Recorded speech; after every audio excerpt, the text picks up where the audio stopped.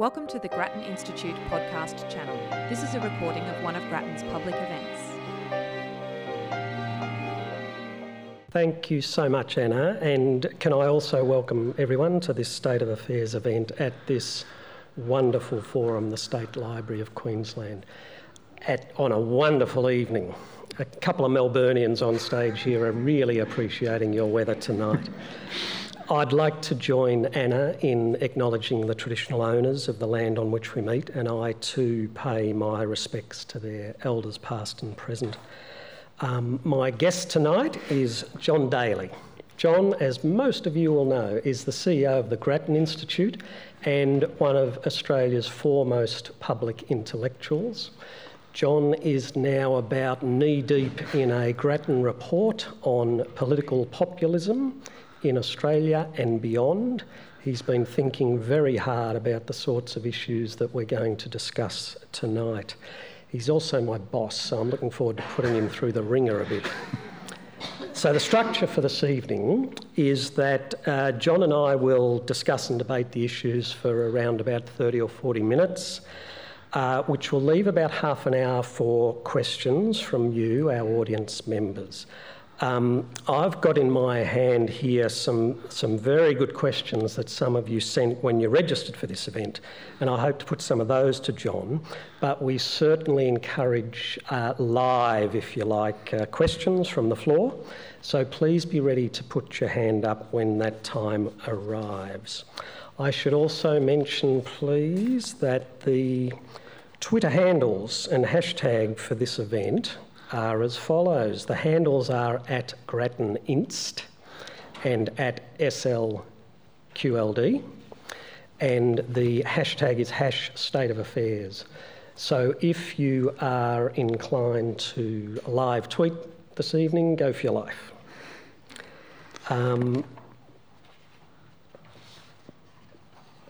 So John, in welcoming you, I might just say that we've got a big task ahead of you tonight.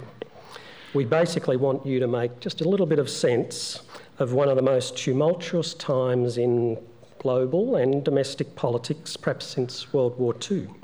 For political junkies like you and me, and I'm guessing most in our audience tonight, there's probably a fair bit of fun to be had in the theatre of politics at the moment, trying to keep up with the latest Twitter tirade of the President of the United States, or the misadventures of Barnaby Joyce, or the conspiracy theories of Julie Bishop, or dare I say it, the burqa stunts of Pauline Hanson.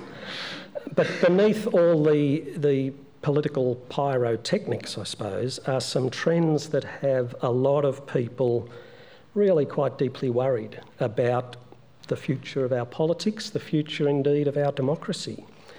So we've called tonight's event The Rise of Populism, and we want to cover three broad areas. Firstly, what exactly has been going on in politics in recent times? Secondly, what might have caused these voting trends and the rise of populism and protest? And thirdly, what, if anything, can or should be done about it? That's all. So John, let's start at the start. What actually has been going on in the ballot boxes in recent years? And perhaps we should start overseas with Brexit, perhaps the mother of all protest votes. Or we might go back a little bit further, because I think it's worth putting this in context. So if you look at the vote share of centre-right, centre-left parties in the developed world, going back all the way to 1970, as you can do if you're Barclays Bank and you have lots of resources, and they wrote a very interesting report on this called The Politics of Rage. So if you go all the way back to 1970, the vote share of these centre-right, centre-left parties has been falling. And it's, some years it falls more than others, some countries it falls more than others, but there's a very long-run trend. And it's, I think, one of those things, when minor parties get 10% of the vote, to be blunt, it doesn't make that much of a difference. Life goes on. But when, of course, they start to win 40 or 45% of the vote, then we are in a whole different world. And I think what's happened is that over the last 5 or so years, we've kind of tipped over the point where they're winning 20, 25% of the vote to the point where they're suddenly winning 35, 40, 45, and of course the magical 50.1% of the vote.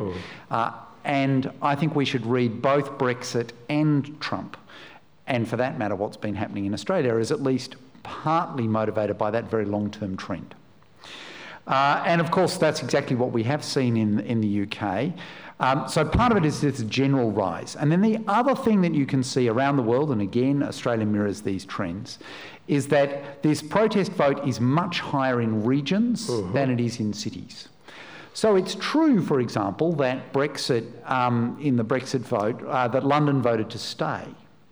But it's not true that the rest of England voted to leave. Because in fact, Oxford and Cambridge and Liverpool and Bristol and Newcastle and Leeds and Leicester and Norwich and pretty much every other significant concentration of population in not the United Kingdom, in England, voted to stay. Scotland, as we know, is nowadays literally another country, and so that was a different story.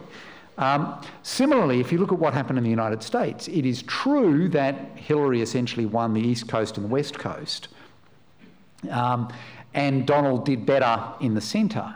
But when you blow up the map of Idaho, as you can if you go to the New York Times website, you discover that, in fact, even say in Idaho, Hillary won all of the towns and Donald won all of the regional and rural areas. So there's this very strong, essentially, population centres, cities, if you like, versus everything else. And we can see the same kind of thing that happens in Australia. It does happen here as well. So there's a very strong correlation. If we look at the Senate, and we've been analysing the Senate vote because, of course, you don't have to worry about the way that different parties, run in some seats and not in others. So if you look at the Senate vote in Queensland for the major parties, the Liberal, National parties, and also the Labor Party, the Greens, highest basically exactly where we are now. And then the further you go from here, in pretty much, well, I suppose you can't go east, but the further you go either north or west, the lower the vote for the major parties is, and the higher the vote is for the other parties. And of course, particularly in Queensland, part of that minor party vote is a Pauline Hanson story. Sure. But a lot of it is not. In fact, most of it is not. Including in Queensland? Including in Queensland. So if we look at Queensland, something like 32% of the electorate voted for someone other than the Liberals, the Nationals, the Labor Party or the Greens. 32%. And of that, One Nation got maybe 8 or 9. So they were comprehensively outpolled by all others, as we call them, which are parties that got less than 3% of the vote in any state. So by and large, these are parties whose names you do not know, at least certainly I didn't know. The Animal Justice Party, for example, polls a couple of percent, whatever they happen to believe in. They get about 16% of the vote compared to Pauline's 9%, and then there's a couple of other parties that are material across the country, the Liberal Democrats and Nick Xenophon's party. So it's worth remembering it's not just a Pauline Hanson story. And we're in Queensland, and we will talk a fair bit about Pauline Hanson, but what about the other states of Australia where there are also increasing minor party votes, but it's even less of a Hanson phenomenon? That's right. It's in all states other than South Australia, this all other category, the little parties whose names I don't know, get more than half of this vote. Bearing in mind that overall that vote in Australia today is something like, what did we get up to in the last election? Something like about 26%. 28, and then the Greens are another 9%. So over a quarter of the electorate is voting for someone other than the major parties and other than the Greens. And when you look at that on a state-by-state basis, as I said, most of it tends to go to little parties. And then a good chunk in every state tends to go to somebody who has name recognition in that state. So in Victoria, more of it went to Darren Hinch than to anyone else because he's a well-known radio personality in Victoria. In South Australia, Nick Xenophon captured more than half of it. Indeed, he's now capturing something like over 20% of the total vote in the Senate in South Australia. In Tasmania, Jackie Lambie gets more of this vote than anyone else, bearing in mind, of course, that to get 5% or 6 or 7% of the vote, as Jackie Lambie does, you only actually have to have 40,000 people vote for you in Tasmania, being a slightly unusual place. But that's the story, that there's a big name recognition, and it's one of the things that leads us to think that a large part of this vote is a vote against rather than a vote for. It's not that, in fact, 3% of the population desperately want the Animal Justice Party and 2% desperately want, names of parties here. It seems to be a lot more that it's, I want someone other than what I'm getting at the moment. And if I recognise the name, that allows me to protest happily and, And if I don't recognise the name, then I'm happy to pick from the Star Wars bar, as someone somewhat unkindly labelled them in the previous election.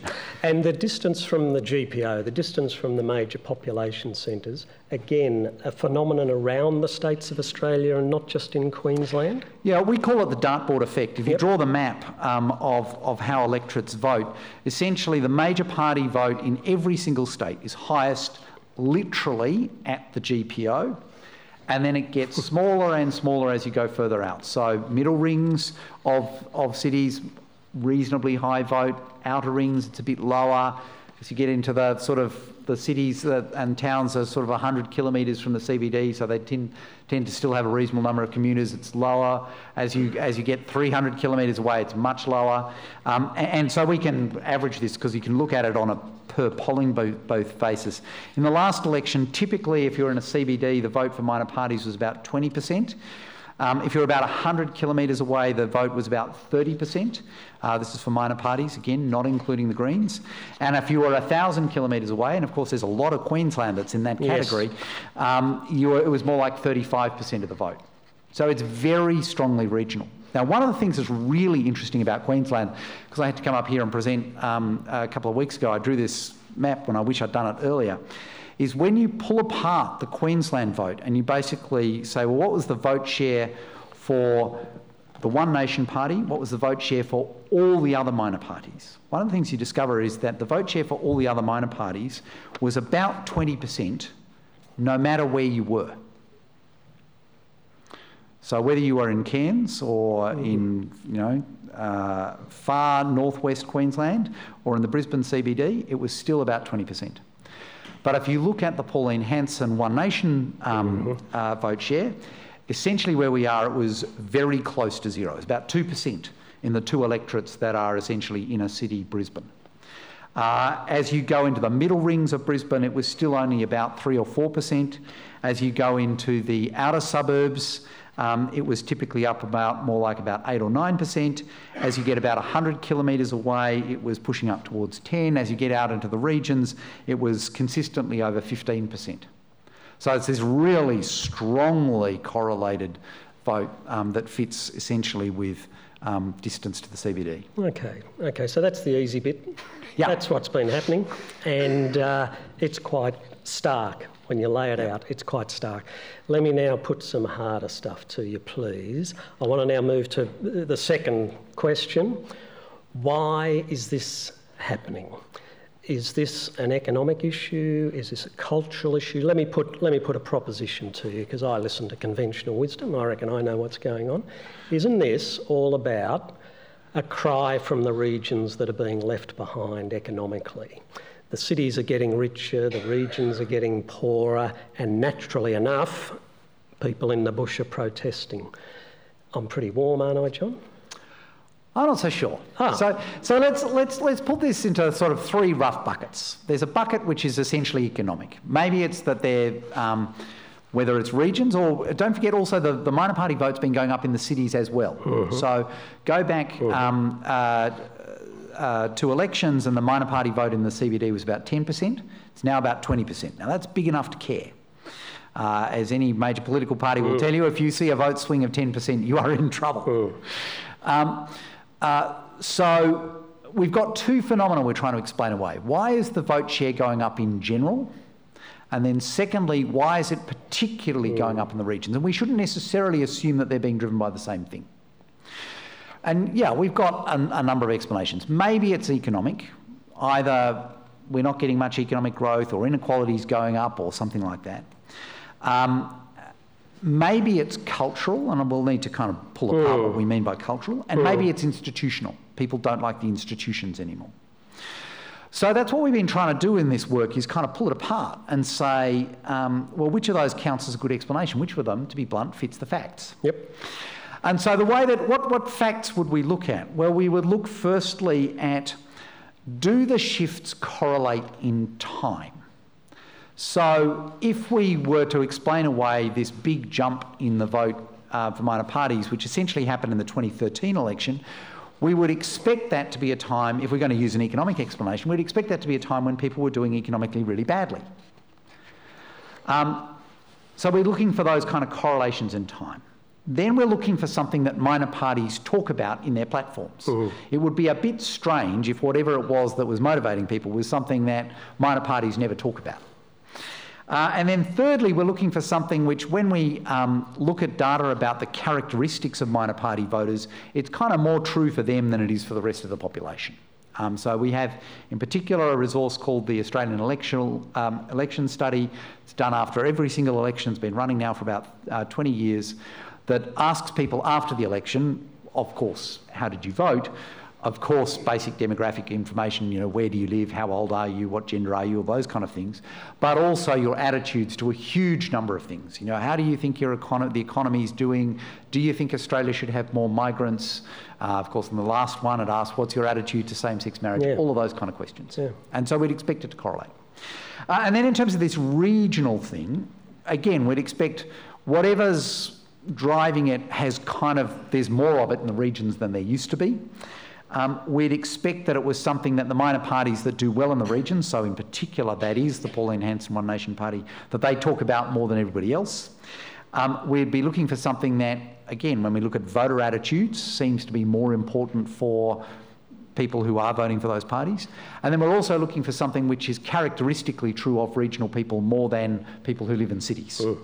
So, for example, we know that people who live in regions tend to have overall lower incomes.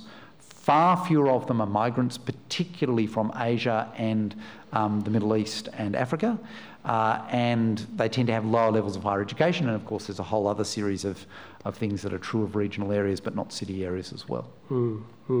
So one of those things surely is that the regions are poorer, that they're being left behind, that they feel as though the cities is where the money is, the jobs is. So we published a piece on this called Regional Patterns in Australia's Economy and Population just a week or two ago.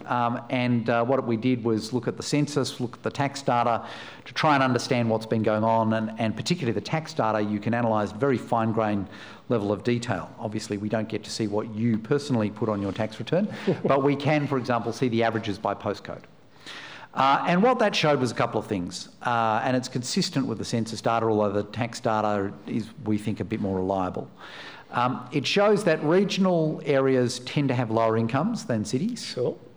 Although, interestingly, particularly in Queensland, far-flung areas, so places more than about 1,000 kilometres from Brisbane, actually often have higher incomes than particularly the outskirts of Brisbane.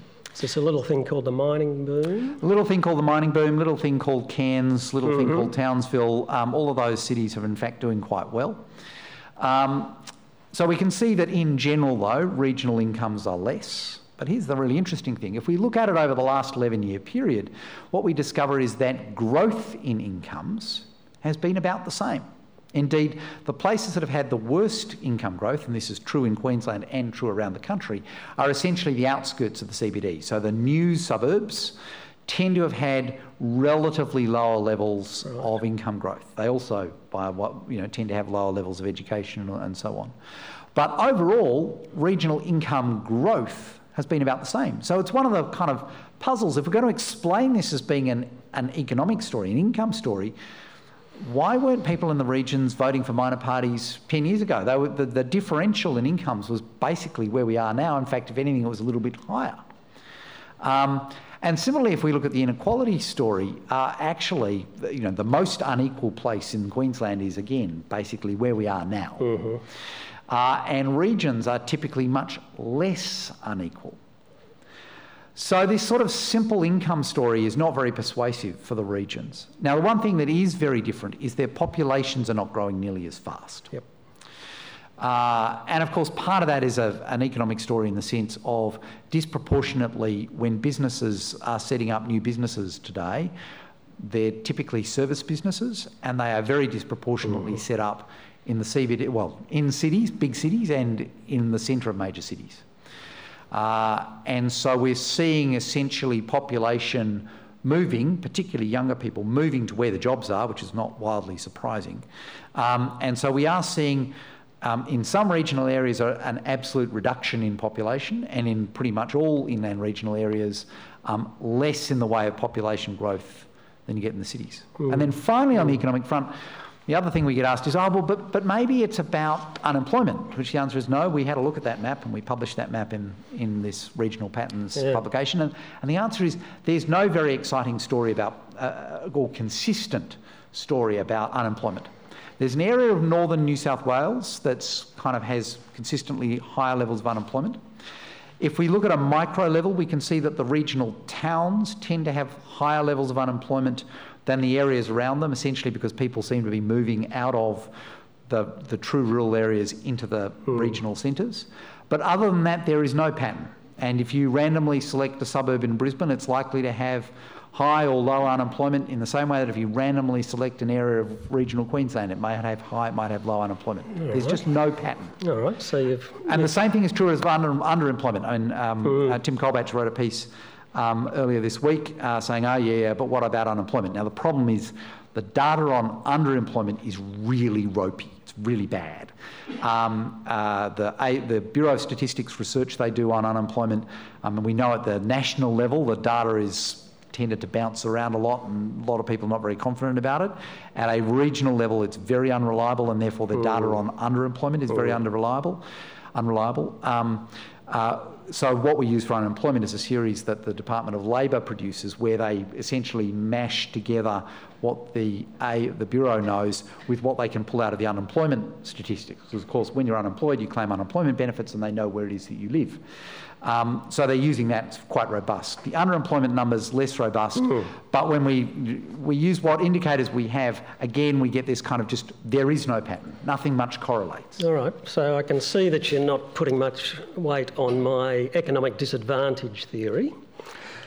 Not for the regions, and also not for this general increase. Yep. Because one of the very, very inconvenient facts here is that, remember, this general vote for minor parties jumped in 2013. Now, if you think back, 2013 was in fact at the height of the mining boom, which, as it so happens, was in many ways the largest mining boom in human history anywhere on the planet. And it was in our And it was in Queensland, amongst other places. Yep. It was a bit more in WA than in Queensland, but a goodly chunk of it was in Queensland. Yep. Incomes in the previous, essentially between, obviously things slowed down a bit with the financial crisis, and then it took off really quickly thereafter. And real incomes rose between 2009 and 2013. Wages rose really fast. So, in fact, 2013, as it turned out, was more or less the peak of the boom. Now, either the Australian electorate was, remarkably prescient in knowing that, in fact, the party was about to stop, or it's whatever they were unhappy about. It wasn't the fact that they had more money in their pockets.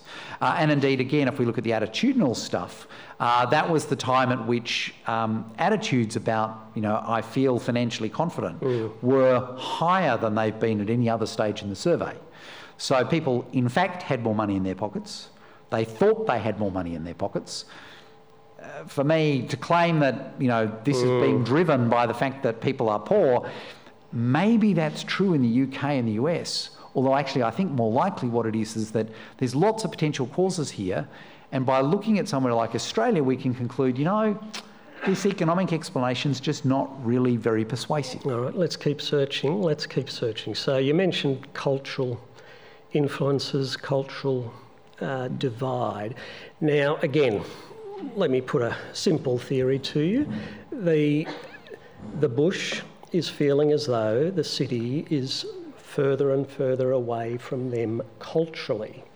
All those cosmopolitan progressives in the city don't look like me if I'm out in the regions. Is this part of what we're seeing here, and is this part of the backlash? Well, it might be, but let me kind of pull that apart into two different things. So one of those things is about, those kind of latte sipping social liberals, in the heart of Brisbane, and they're all in favour of things like same-sex marriage and abortion, and, if we can only get back to kind of good old conservative proper values. Now, there's a problem with that. What's the problem?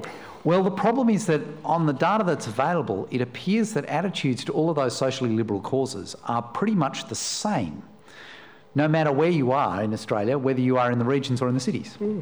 So attitudes, for example, to same-sex marriage, not materially different. Attitudes to abortion, not materially different. Attitudes to essentially whether we should have more severe punishments for criminals, not that different. And on all of these issues, the electorate has become more progressive over the last 10 years. And not just the metropolitan electorate. And not just the metropolitan ones. It's kind of like the lines move in almost perfectly unison between the city and the regions. We can't cut that down to an individual state, but we can say it's true for Australia as a whole. So I'm getting increasingly surprised, John. You're knocking out the economy. You're knocking out some of these social attitudes that I might have thought was not as you have just outlined. Where do we search next? We go beyond social attitude. Well, there is one social attitude that is different and materially different, and that is attitudes to migration. Now, not by lots, but by enough that we can actually say, yeah, that's statistically significant. So whether you ask questions like, Australia is taking too many migrants, or whether you ask a question which is, in fact, much more loaded, tells you a lot more about people's attitudes to migrants, which is migrants cause crime. You do get a difference between regions and cities, and typically regions are about 10% more hostile to migrants, if I can put it that way, than cities. And that kind of differential has held over time. Now, again, interestingly, attitudes to migrants in both the city and in the regions are, if anything, getting more sympathetic over time. They're certainly not getting more hostile. They did peak a bit in 2010, particularly not around that question about migrants cause crime, but around that question that Australia is taking too many migrants, which may have something to do with the fact that the migrant intake essentially jumped really, really strongly in about 2009, 2010. So not surprisingly, when the actual level of migration went up, there were more people who said we're taking too many migrants, which shows that, actually perhaps some of the time people in fact are paying attention. And some of those people were making those comments in cities where they were noticing congestion on the roads, crowded trains, etc., etc. Now, of course, the funny thing about this attitudes to migrants is that the one thing that people in regions can't say is that migrants are taking their jobs, because essentially there aren't any migrants, or at least very few recent migrants, in regional areas. And that's true across the country, with the exception essentially of the sort of coastal cities, so the Cairns, the Townsvilles, Mackays of this world, where, by the way, typically attitudes to migrants are much less are much more sympathetic. So it's essentially the inland regional areas, both in Queensland and in New South Wales and the rest of the country, that tend to be less sympathetic towards migrants. But they're also the places where they're just, certainly in terms of migrants from Asia and the Middle East and Africa, there just aren't any. I mean, I was quite shocked. We drew those maps for that publication on regional patterns in employment and population. And if you look at inland Australia, it does often have significant numbers of migrants from English-speaking countries and from Europe. Western Europe, yep. But if we look at migrants from Asia, essentially the only regional areas that have more than 3% of the population born in Asia are Shepparton and essentially the area around Griffith in New South Wales. Now, contrast that, there are large chunks of Melbourne and Sydney and Brisbane where more than 20% of the population was born in Asia. So these are now radically different places. And it's even more stark if you look at migrants from the Middle East and Africa. Shepparton is the only inland city in Australia, only inland region, where more than 3% of the population come from the Middle East and Africa. So, otherwise, it's less than 2%. In fact, most of the places is less than 1% of the population. So Shepparton in central Victoria, possibly close to your heart, John, but tell me why Shepparton is one out of the box. Well, I think this is a lot about history. So there was a significant Asian migration there a long time ago. There were essentially market gardeners on the Goulburn River Flat, and that population essentially persisted and then attracted other people from Asia. And the Middle Eastern story is even more exotic. So what happened was that there was a substantial population from Albania in Europe, and they were Albanian Muslims who went there in the 30s. And again, they were market gardeners essentially on the river flats. They had a sort of social system in which the younger sons would come out to Australia for a couple of years, work on the river flats, send a whole bunch of money home, then go home, get married to a nice Albanian girl, and settle down. Now, it was all terrific until 1939. Yep. And essentially a very large number of people from Albania then just never went home.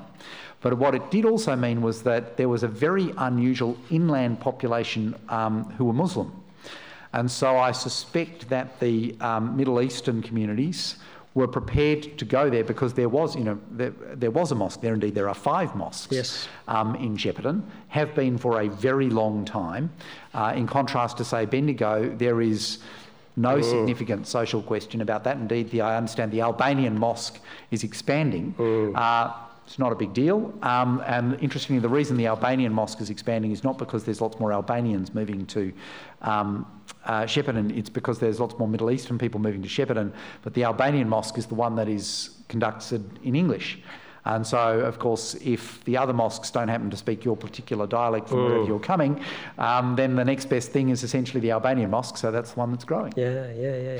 So Shepparton apart, we do have a difference that we've identified. Perhaps is it hostility towards migrants further from the GPO, or at least less sympathy? And let me put it bluntly by using a question from the audience, which was submitted before as people registered for this event. Roger Scott, thanks for the question. It's pretty straightforward. Is the rise of political populism due to previously concealed racism in Australia? Well, it's certainly, let's look at the way it correlates. As I said, this part of this minority party voting appears to be, and distinctively in Queensland, it goes to One Nation. It's actually kind of really clean in Queensland, because you get this kind of all others, which is flat, and this One Nation, which is very regional. So the regional part certainly does correlate with the One Nation vote share. There's no question that as a party it's spent plenty of time talking about migration. The slight puzzle, of course, is that attitudes to migration have not become more hostile over time. So it may be more complicated than straight, simple racism. And of course, the weird thing about it is that, the places complaining about the number of migrants coming to Australia are the places that don't actually have any migrants coming to them. Indeed. So what is it that might be going on here? And there's a kind of whole school of thought that's grown up in the political science literature around authoritarianism that says when people feel under threat, they tend to put up the shutters, and they tend to essentially vote against the other. They want to be protected from the other. Now, in the cities, of course, migrants are not the other. We walk out the front door here. Indeed, if you don't even walk out the front door, we will be surrounded by people who come from Asia. Our kids go to school with them. They live at the bottom of our street. Yes. They go to our football club or whatever it might be. And it's just not a big deal. So they are not, in kind of contact theory terms, they're not the other. Yes. Whereas if you are living in inland Australia, to be very blunt, you are very unlikely to know someone who was born in Asia. There's just not very many people born in Asia who live in regional anywhere in Australia, as I said, apart from Shepparton and Griffith, and from Asia there's a reasonable population that came over for the mining boom. So that might be one of the things that's going on, because people are increasingly feeling under threat. And of course we've had a big increase in discussion about national security, the threat of terrorism, etc. You know, that's something we barely talked about before 9/11, and we have talked about a lot more over the last 5-10 years. Maybe because people are feeling under threat, they respond to that by being more nervous about the other, and of course that classically plays out in racial terms than they used to be. And yet, interestingly, not all the minor party personalities that we discussed earlier, Darren Hinch, Nick Xenophon certainly, not all of them emphasise race issues. Hanson is perhaps one of the few who is identifiably talking about race. Yeah, and I suspect therefore that it certainly looks as though race might have something to do with it, but maybe that's not the only thing that's going on. Maybe the other things that are going on are you've got regional centres that are losing population, or at least not gaining population. You can't, and they're tending to age. And so you can't, the football team disbands because there's not enough people to, play football anymore living in that local town. So there's that kind of economic uncertainty in the sense of falling population. My income's okay if I'm still living in, Mackay or wherever it might be, but there's fewer people here. So there might be some of that going on. And then I think the other thing is a thing about cultural distance. So if you think about, if it really started to rain outside, so we couldn't quite see where we were, it would be pretty easy to walk out of this building and think that we were in fact in Singapore or Hong Kong, or, even Bangkok. But it would be very hard to think that maybe we were in Caboolture. And what that indicates is the way that these big cities, and Brisbane is no exception, have become quite like each other. Yes. And increasingly unlike regional towns. And you can really see this if you go to somewhere like Adelaide or Auckland. Certainly 5 or 10 years ago, they didn't look all that different from a big regional town. Whereas now they look quite different, and places like Brisbane, Melbourne and Sydney, which are big cities, look radically different. Yes.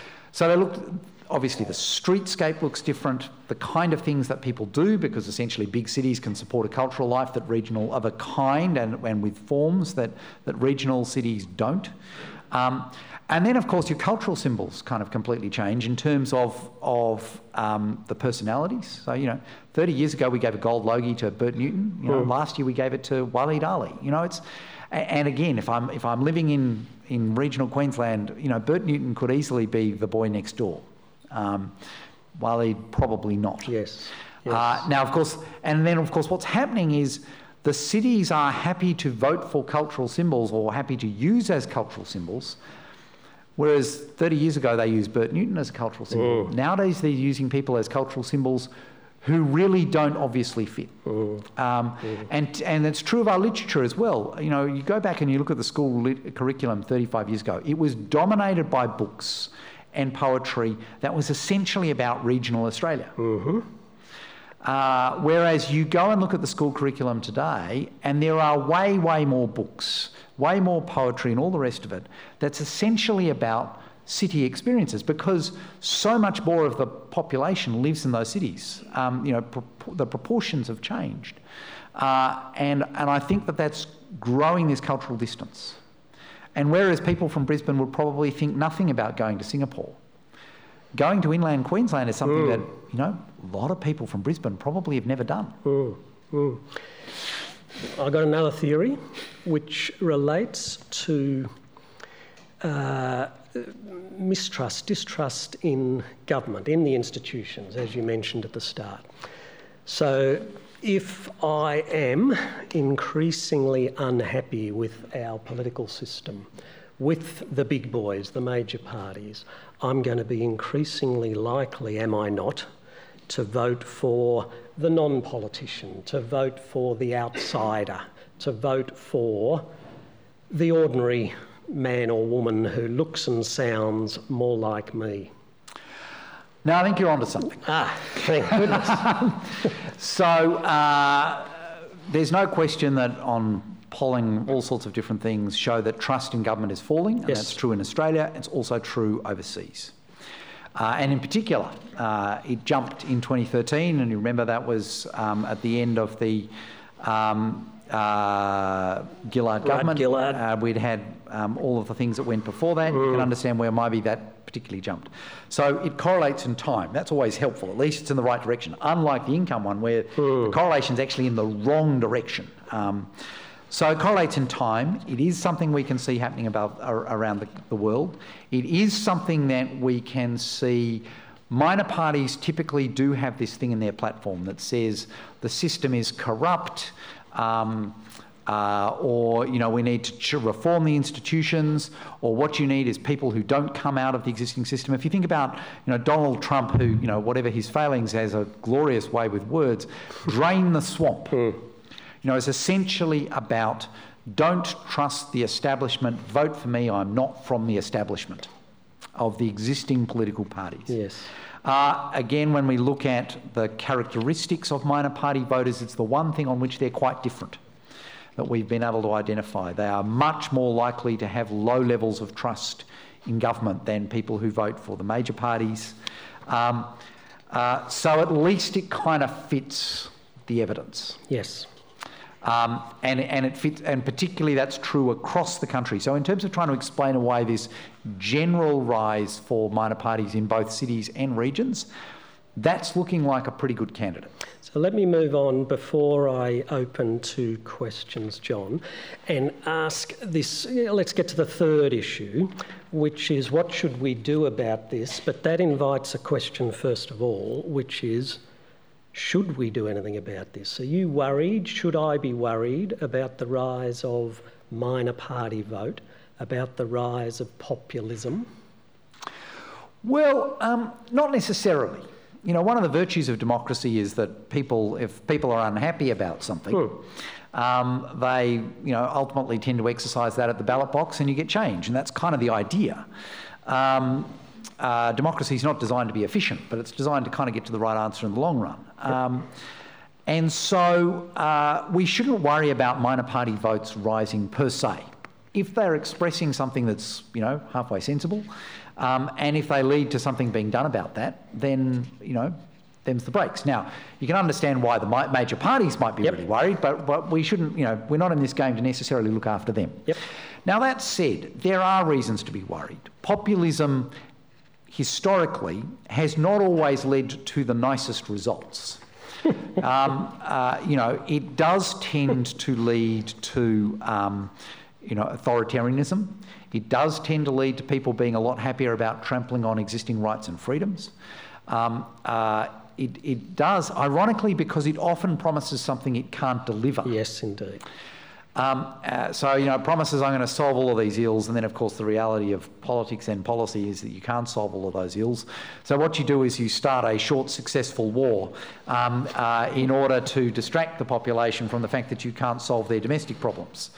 And, of course, the catch is that any number of long and unsuccessful wars were started with the theory that they were going to be short and successful. Yes. Afghanistan comes to mind, among others. It is not the last, but it is in a line of a very large number of wars that were essentially started, at least in part, with that kind of motivation. Yes, we should be worried about it from that point of view. And then I think we should be worried about the rise in minor party voting precisely because it does reflect, I think, to some extent a reality. We ask, why is it that people might be more distrustful of their government today than they were 15 years ago? What's going on? Well, some of that is because information is more available and people are more sceptical as a result, and they've become more sceptical about experts because they can find things from themselves. Sometimes, without all as much insight as we might like, but nevertheless they become more sceptical. Sometimes people are more concerned about government because governments have engaged in this arms race of raising expectations. What Laura Tingle, in I think, quite brilliant essay called Great Expectations. Governments raise these great expectations, whether it's about creating jobs or improving housing affordability or whatever it might be, because the population's concerned about these things. The reality is there's only so much that policy can do to help on these fronts. And having raised expectations, inevitably they wind up not meeting those expectations, and so you get in this very vicious cycle of wanting to increase expectations, wanting to fulfil expectations that you never do. And then I think that there's a reality which is driven by the way that democracy is less representative than it used to be. So our political parties have much smaller memberships than they used to in absolute terms, and as a percentage of the population, they're way smaller than they used to be, and they're much less representative. So in Victoria, we know, because it was published by the Liberal Party, that the average age of a member of the Liberal Party in Victoria is 62. That's the average. If you kind of look at the kind of news footage of people going into pre-selection meetings, you can see that there's a kind of a couple of 30-year-old young Liberals, and then there's a lot of people over 70. And that's not what the Australian population looks like. The average age is nothing like 62. Yep. And the same, of course, is true on the other side of politics. More than the average, almost all of the members of the ALP are unionists, and yet union membership is at an all-time low and falling like a stone. So the big parties are not looking like us anymore. No, and nor are the people that they wind up electing, partly because the people they wind up pre-selecting kind of look like the pre-selectors rather than everybody else, and partly, or at least people that the pre-selectors like and play to their particular interests. But also because politics is much more a job for life. People who wind up getting pre-selected are much more people who've worked as staffers, who've worked inside Parliament House essentially for most of their working life. And so we have far fewer people today than we used to who've gone out, they've, whether it's worked in a car factory or worked in a hospital or... Driven a steam engine, to take, some of Australia's most famous politicians. Far fewer have that kind of breadth of background. And I think that means that we identify with them less. What about in policy terms? Why should we be worried? Should we be worried? Does it mitigate against good quality public policy that can make some incremental gains in these areas that are so difficult and that the population wants solved? Well, look, sometimes, but I think actually there's another reality here, which is that the perception, and tied up in this falling trust, is a belief that policy decisions are increasingly driven by a few big interests, is the way that the question is worded. And that's going up, belief in that. And certainly if I look at it, my experience now over 8.5 years in Grattan, you do not have to look very far to find policy decisions that are not very obviously in the public interest, but very clearly serve a bunch of vested interests. Yes, indeed. And you look at it and you think, and you can see governments just tying themselves in knots to find an argument about why they are doing this, and frankly, it's not very credible. So we see this, for example, in health policy. The way that we do drugs policy, pharmaceuticals policy, the government formally signs an agreement with Medicines Australia that represents the pharmaceuticals industry, right? There's nothing, that's what they are. Fancy name, but they are basically the lobby group for the pharmaceuticals industry. They sign an agreement with them once every 5 years about what policy changes there's going to be for the next 5 years. I mean, just stop and think about that. The government signs an agreement with a lobby group about what it will, and more importantly, will not do for the next 5 years. And then they wonder why people think that decisions are being made in favour of vested interests. I think another really good example is poker machines. Now, you do a raw poll and, you will find most people would be happier if Australia had fewer poker machines. Yes. We're a complete outlier relative to the rest of the world in terms of the amount that's lost on them and in gambling in general, but it's particularly pokies that are different. The social impacts are horrible. Essentially, they're disproportionately in low-income areas. Low-income people lose more in absolute terms on poker machines, let alone as a percentage of their income. and yet our politicians have just found excuses to do very little about it. And I think it's no accident that Nick Xenophon, who perhaps exemplifies this rise of protest politics in Australia, perhaps even more so than Pauline Hanson, came to fame on the back of poker machines, as did, for that matter, Andrew Wilkie. So, and then we see a procession of people from politics moving out of politics and moving into lobbying jobs. It's not a great look. It's the most charitable one can be about it. Indeed, people who are ministers and have essentially signed up for a lobbying job before they have left Parliament. Surely not. And then they wonder why trust in politics is falling. And I think this is one of those things where you can fool all of the people some of the time, but you can't fool all of the people all of the time. John, I want to open it up to questions. And could I please ask that you wait for a microphone to get to you before asking the question, because this session is being recorded, so you can all enjoy it on the Grattan Institute website afterwards. If you want to drill deeper into John's expertise, if you want to take issue with some or all of what John said, now's your chance, please. I'll start with the gentleman just here. Thank you. I'd like to suggest another factor which you didn't mention, John, and that's inequality in wealth creation. I think it's no longer really correct to talk about wage growth and unemployment and employment, because I think we're now in an age where you've got incredible government incentives for wealth creation, and I think that's starting to create quite a bit of unfairness and a lot of resentment in the electorate. And so my question, and we all know the incentives, around real estate, driving up prices so that young people can't buy houses, that sort of thing. So my question, I guess, really is more along the lines of, do you think that inequality and fairness will be a defining issue as we move forward in Australia? So let me break that up into two quite different concepts. One is, do I think that inequality and fairness will be a big deal in Australian politics? My answer is, well, look, manifestly, it's already a big deal. And you're absolutely right that inequality of incomes in Australia hasn't actually changed much over the last 10 or 15 years. Indeed, the thing that really hits you when you look at the numbers is not that the top's gone up a little bit more than the bottom. What's really obvious is that kind of all the boats really rose a long way over a 15-year period. That's on incomes. On wealth, you are absolutely right. Very different story. Essentially, the bottom 40%, well, the bottom 20% typically never had any wealth, and they still don't. Mm-hmm. The next one up, though, the second quintile, as we call them, so people essentially between 21 and 40, they've seen basically no income growth over a 10 or 15-year period, whereas people at the top have seen about a 35% increase in wealth in real terms. So, yeah, we are seeing an increasing wealth inequality. Is that an issue? Yes. Are people talking about it? Well, clearly the ALP is talking about it a lot. There's all sorts of reasons why you don't want your society to be much, much more unequal than it is today. But I don't think it's driving political populism. Why don't I think that? Well, the areas that are particularly voting for minor parties are not places that have particularly stark inequality. Inequality is, interestingly, completely absent from pretty much all of the platforms of these minor parties. It's just not something they talk about.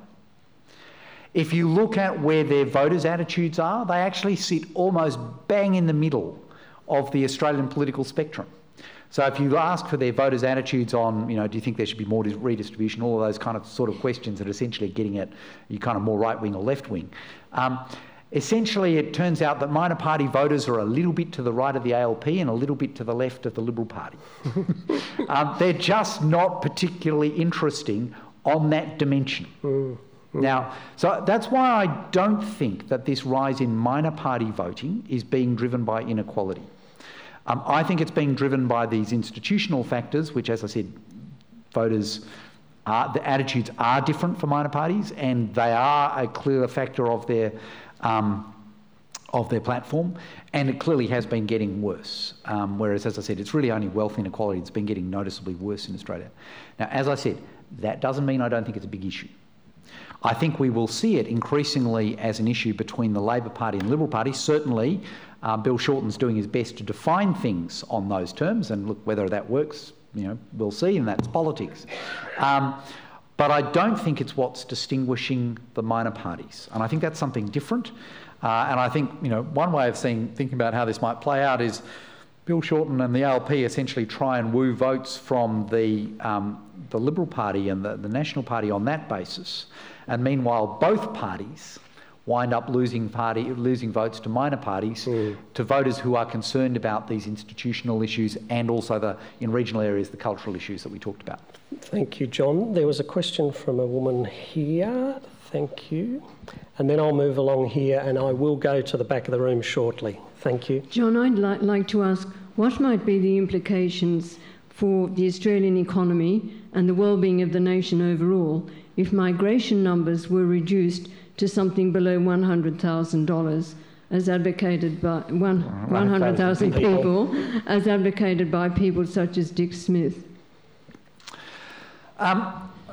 Let me try and answer what is, in fact, a very complicated question, but a really good question, in 2 minutes. So, in terms of the economic effect of migrants, obviously they wind up increasing demand. So if you're a large business where part of your profit's essentially driven by the size of the Australian economy, not the per capita GDP, but the absolute GDP, then life is happy if there are more migrants. So that's one effect.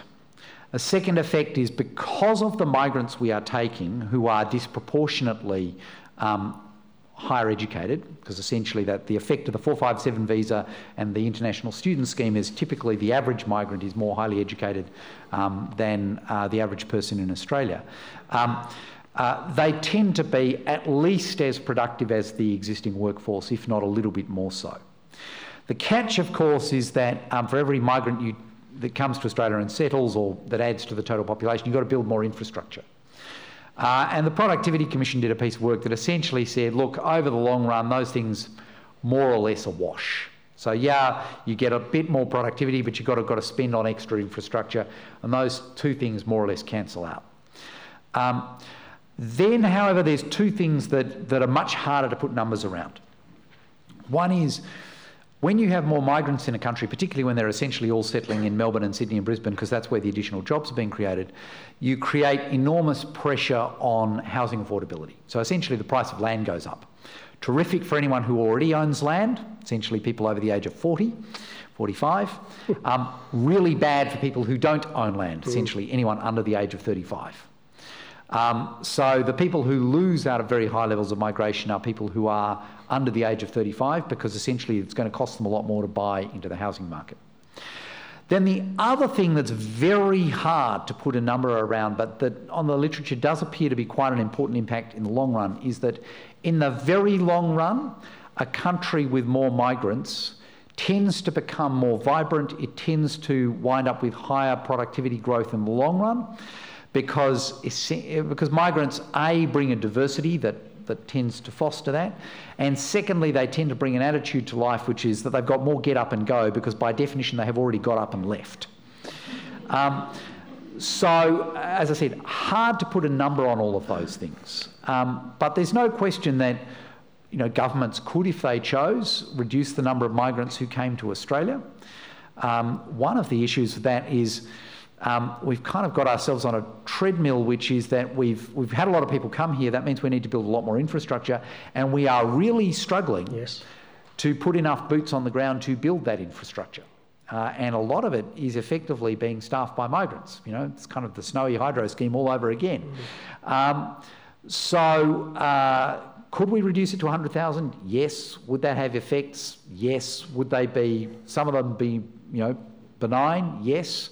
Would some of them be not benign? Yes. What do you want to do? And the answer is, well, it kind of depends what country you want to be, and that I can't tell you. Great question, thank you. There's a gentleman just here, and then I'll, if I may, go to the back of the room. Sir. I'm Roger Scott, by the way, who put in that earlier question. Thanks for the earlier question, Roger. My subject is really about teaching parochial virtues in terms of what I write about.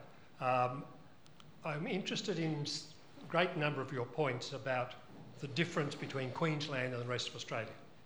Your dartboard is one of the problems. that the dartboard doesn't work very well in the Queensland context in the way it does in Sydney or in Melbourne or Adelaide or in Perth, and less so in Hobart, but that's a minor point.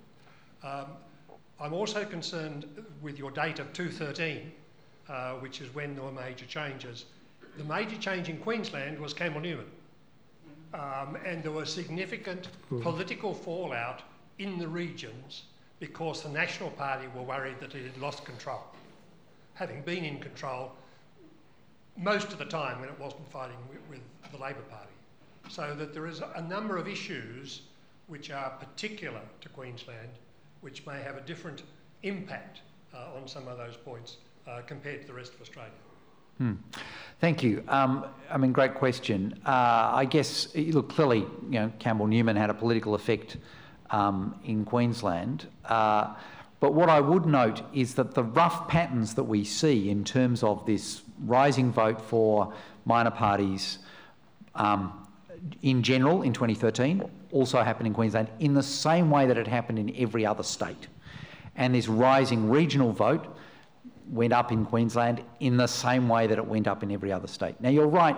One of the things that's slightly complicated about Queensland is it does have very substantial regional coastal cities, essentially, Cairns, Townsville, Mackay, which are a long way from Brisbane. Whereas, in other states that do have those kind of cities, like, say, Newcastle and Wollongong, they're actually pretty close to the capital city, and to some extent they're dormitory suburbs, or at least quite tightly economically integrated. So they do tend to behave a little bit differently to kind of everywhere else in the country. But that said, Brisbane and the Gold Coast essentially behave more or less like Melbourne and Sydney, both in electoral terms and in economic terms. And inland Queensland, so essentially everywhere over the divide, essentially behaves in electoral terms and in economic terms more or less like inland from the divide in New South Wales and Victoria. But you're right, the coastal cities of Queensland are a bit different.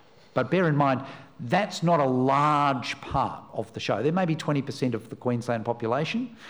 It's worth remembering that something like 65% essentially lives in Brisbane and its conurbation, if you include the southeast Queensland, Gold Coast conurbation, which I think is the right way to think about it, at least economically, and for that matter, politically. Thanks, Roger. Show me more hands, and particularly up the back. There's a gentleman there who's had his hand up for quite some time. Thank you. Thanks. Really good, holistic and overarching conversation. It's been really good.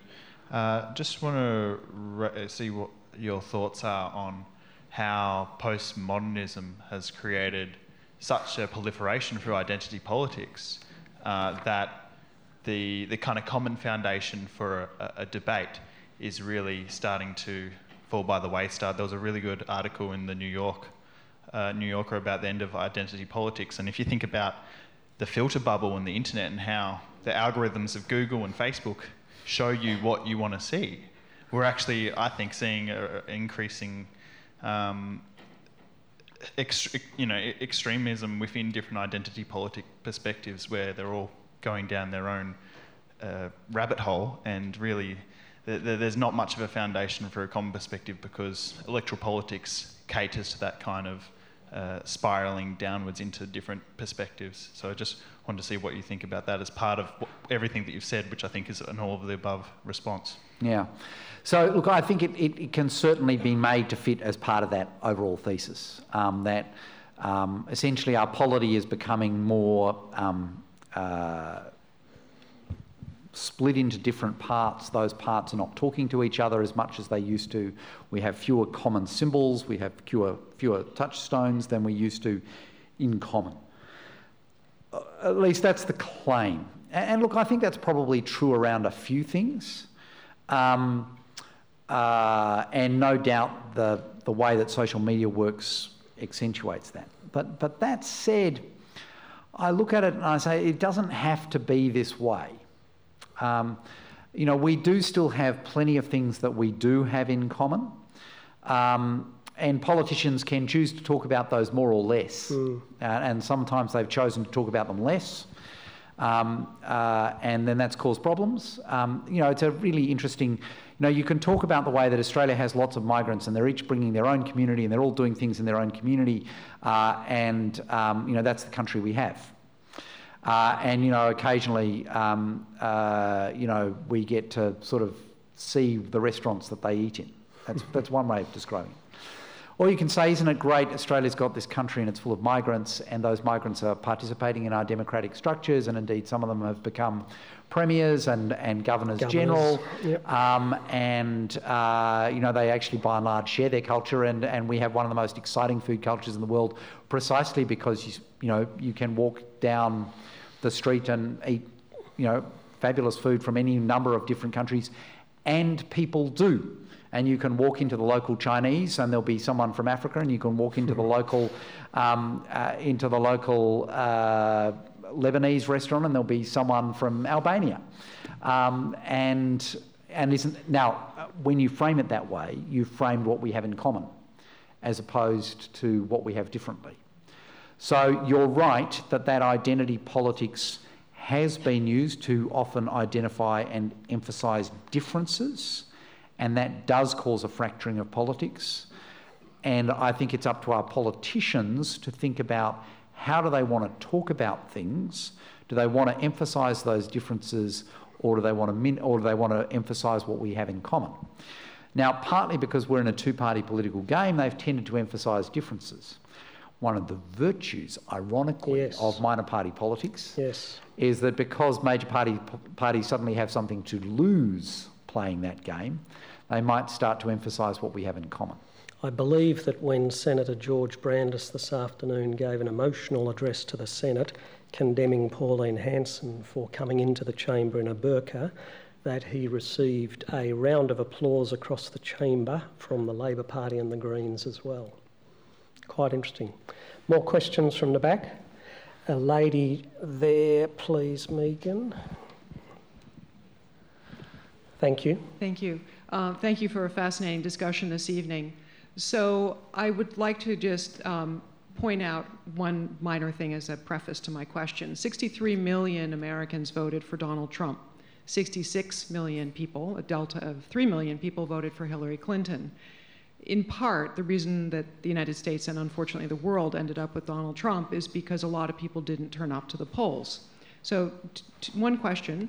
Do you think because voting is mandatory in Australia that potentially your votes and your elected officials are more representative of the populace? I guess that's the primary question. Look, obviously compulsory voting does help push things towards that more kind of representative view of the world. But that said, that doesn't work forever. And when you add in the Greens, the minor party vote in the Senate in the last election was 34%. It's a third. So something is going on here, and people clearly aren't happy. And as Andrew Charlton has pointed out, on the occasions in Australia's history when the minor party vote has got as high as it is today, essentially every time that has happened, one of the major parties has gone out of business and one of the minor parties has essentially started up. So I'm not necessarily saying that's a bad thing, don't get me wrong. I'm not saying it's a good thing either. I'm just saying that that's true as a matter of history, and no doubt that's why major parties will definitely be concentrating on it. I think compulsory voting does have an impact in Australia, but it's not. It doesn't mean that nothing will change here. The other thing that has an impact in Westminster systems, or more accurately, in Westminster systems which have an independent electoral commission that draws sensible-looking boundaries, which is essentially what we have, and where you don't gerrymander them, which we don't do anymore in Queensland. In that kind of world, the big game between the major parties is essentially about controlling the middle of the beach, the middle of the electorate. And this comes from an economic theory which is known as ice cream seller theory, which is when you ask, if you've got two ice cream sellers on a long beach, and they're both selling the same ice cream at the same price, where do they stand? And the answer is they will wind up standing back-to-back in the centre of the beach. That is the economically rational outcome. If you think about the game theory of what would happen if one of the ice cream sellers moved close to one end, you can see that, well, the other one would just kind of move that way. And that's essentially how our politics works. You know, both parties actually work, major parties stay pretty close to the centre of the beach, because otherwise they won't win the marginal electorate, and if they don't win the marginal electorate, they can't possibly win an election. So one way of thinking about this, and Craig Laundy occasionally, I suspect, reminds his colleagues of this, is if you do not carry Western Sydney and a couple of the key suburbs in Western Sydney, you just can't possibly win the election. It's all very well saying you're going to do something that appeals to far northwestern Queensland, but if that doesn't play at all in Western Sydney, you are not going to win the general election. Whereas in America, because so many of the districts are gerrymandered, the only game that matters is essentially winning pre-selection. So you get candidates who get really driven by the pre-selectors. In Australia, even if the pre-selectors are not a fair representation of the Australian community, nevertheless, they're under enormous pressure from the party machines to pre-select candidates who are going to appeal to the middle of the beach. And so that too reduces the pressure in Australia to go for the extremes, which is what's happened more in America. Of course, the other thing that happened in America is because of the peculiarities of the whole pre-selection process, the Republicans wound up with a candidate who appealed to a majority of Republicans who bothered to show up to the pre-selections, the primaries, but not necessarily would have been the first pick of people who voted for the Republicans. But nevertheless, a large part of Donald Trump's vote on any analysis was not people who actually liked his policies or personality at all, but people who have always voted Republican and would rather vote for Donald Trump because he was a Republican than for Hillary Clinton.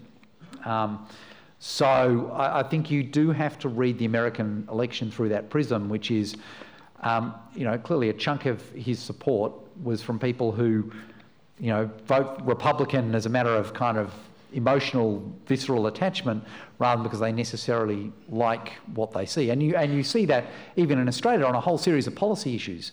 You will get people who think a particular way about a political issue, essentially a policy issue, because they identify with a particular political party, and when that political party changes its view about that issue, they change their view not about who they vote for, but about the issue.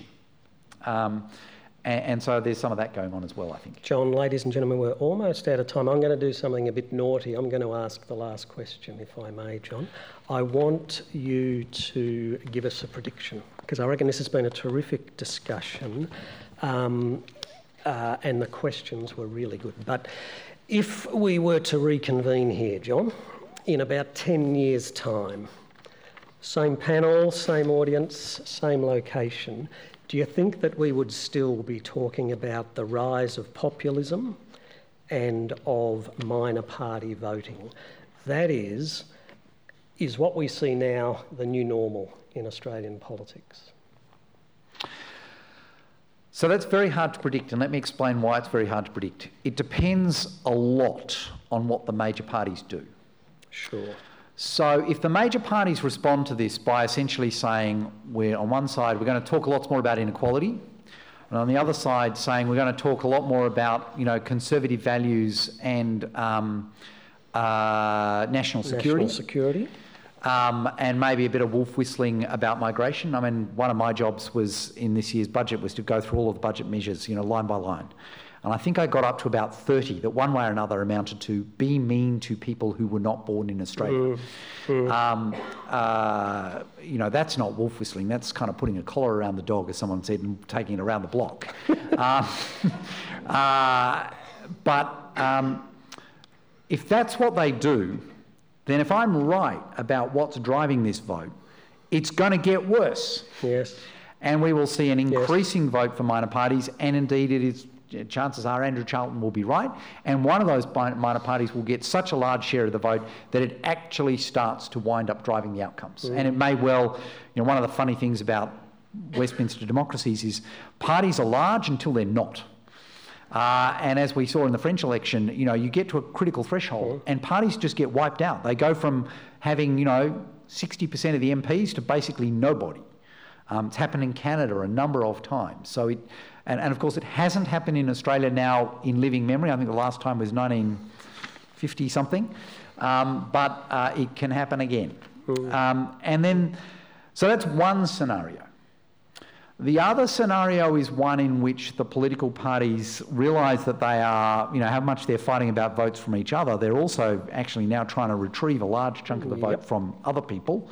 Remember, as I said, that minor party vote in the Senate is now a third. That's big enough to care. And so they say, OK, I'm going to go after the root causes here. And if the root cause is about rebuilding trusted institutions, well, I'm going to get fair dinkum about political entitlements. I'm going to get fair dinkum about political donations. I'm going to get fair dinkum about trying to reduce the influence of lobbying on Australian politics. I'm going to pick a couple of iconic issues where I'm going to, if a couple of vested interests get run over, then, that's kind of too bad. I'm going to work really hard at not over-promising. Regions, I'm going to try and deal with, again, with cultural symbols and also making sure that the services that governments deliver are as good as they can be. Indeed, if anything, I'm going to over-service the regions. And if it costs more money, well, at least, some people are better off as a result. That's a world, and I'm going to worry about my rhetoric. Whether it's about migrants or about other issues, I'm going to focus on the things that unite us rather than divide us. Now, that's a world in which the minor party vote might fall. But of course, to do that, particularly the major political parties would be essentially giving away, they'd probably also make themselves much more permeable to the population. Instead of fighting Get Up, they would look at, well, what can we learn from them? What can we do? Now, of course, the catch is the secret to Get Up, or at least one of the secrets, is they actually give their members a reasonable amount of say about their agenda. Now, of course, our major political parties are not very keen on that. Give 1 million people from the public control over the agenda? I don't think so.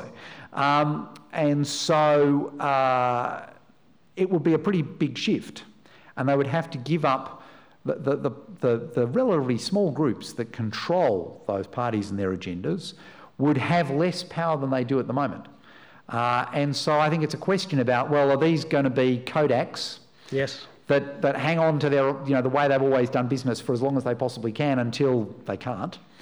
Or are they going to be, IBMs that wind up, radically shifting their business model and, it's a different business, but it's still very successful. And a business that deserves our trust. Well, I think if we're right about what's driving this, that's what they have to rebuild. And as I think I've illustrated, I think that there are reasons why there are real reasons why they have been losing trust, not just perception. There's a reality to that perception. And so they will actually have to deal with the reality as well as the perception. John, ladies and gentlemen, we are out of time. I wanted to thank the staff of the State Library of Queensland for making this possible. I want to particularly thank you, the audience, for coming out tonight, for your interest and in particular your questions. I loved them. You made my job very easy too. And John, I think you might have a few final words. I do. So firstly, we spoke very briefly about this recent Griffith Review, Perils of Populism, which has a whole series of different viewpoints. One of the traps in a topic like this is to rely on just mine. Very well thought through, as I would like to believe it might be. There are lots of other points of view on this topic, and a lot of them are set out in the Griffith Review. And for those who can't remember that, by the time you get home, you might be able to pick up a postcard just outside that you can take home and remember to have a look at it online or pick it up. As Anna mentioned, there's another tour of the Freedom Then and Freedom Now exhibition starting straight after this. And if you're booked into that, please don't forget to go. If you're not booked into it, you might, try. You never know your luck. Free glass of wine, I believe. I know, it sounded pretty good. And then finally, to say enormous thanks to Anna Rannick and the State Library of Queensland for the chance to use this completely magnificent venue. Gorgeous. It is, you have no idea how lucky you are in Queensland to have a venue which is in so many ways just perfect for this kind of event. It's a real privilege to use it, and of course it's a real privilege to work with the library with all that they do to try and promote both an understanding of our history and public discussion about policy issues and public issues that takes that discussion forwards, but with an understanding of our history. Thank you for your cooperation. And also, if there's anything else that's tickled your fancy in tonight's discussion, if you look for the event listing on our Grattan website, there's some more readings there, including that piece that I mentioned that we published a couple of weeks ago on, which has lots of very pretty maps, if nothing else, about regional patterns of employment and population and incomes. And also, as you probably gathered, there's a significant piece of Grattan work in the works that we'll be publishing hopefully before too long that deals with this, and I'd encourage you all to read it, have a think, and then participate in the public debate that is so important on this issue. So thank you all very much for coming. It's been great to have your company. We look forward to seeing you again. Thank you.